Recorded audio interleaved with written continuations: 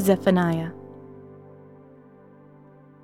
Take a deep breath and quiet your heart as we become aware of God's loving presence around us and within us.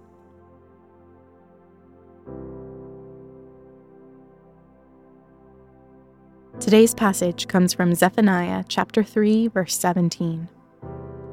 The Lord your God is among you, a warrior who saves. He will rejoice over you with gladness. He will quiet you in his love. He will delight in you with singing. Recite God's goodness. O God of the highest heavens, this verse seems too good to be true. You, mighty and majestic, you, God, long to be with your people. You, reigning in power on your throne, yet you also rejoice in your own people here on earth. How great is your love, O God, and how good you are. Take a few moments now to recite God's goodness, praising him for who he is and for what he has done in your own life.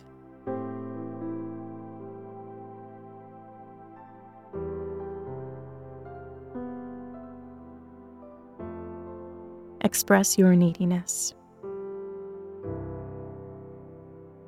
God, I confess that I get so caught up in my own busy schedule that sometimes I forget about your presence. Forgive me for being so rushed that I rarely quiet my heart to be with you.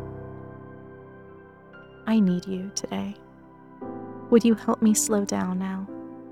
Would you help me find moments in my day to rest in you and just be with you? Pause now and express your neediness to God, confessing your sins and your need for his forgiveness and grace in your life.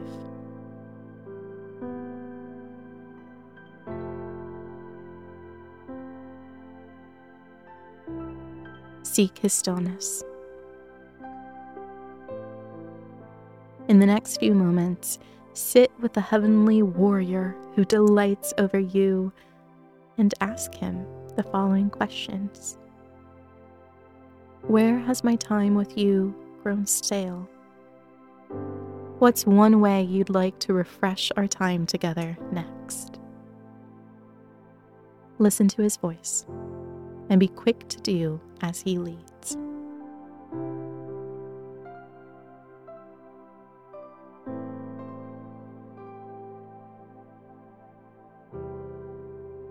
Trust his faithfulness. What reassurance that you are the faithful one of Israel. As you were yesterday, God, so you are today, and you will be forever. Thank you for loving me as you've loved Abraham, David, your own disciples. Nothing can separate me from your love in Christ Jesus, so I rest fully in you today. Take time now to declare your trust in God's faithfulness, that he is who he said he is, and he will do what he said he will do in the world and in your life too.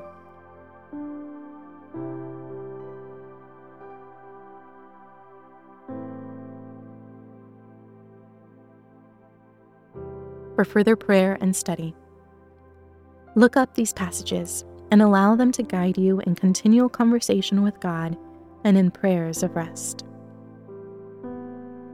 Job 33:26, Psalm 18, verse 19, Psalm 149, verse 4, Joel 2:21, John 15, verses 9 to 17, Romans 8, verses 31 to 39.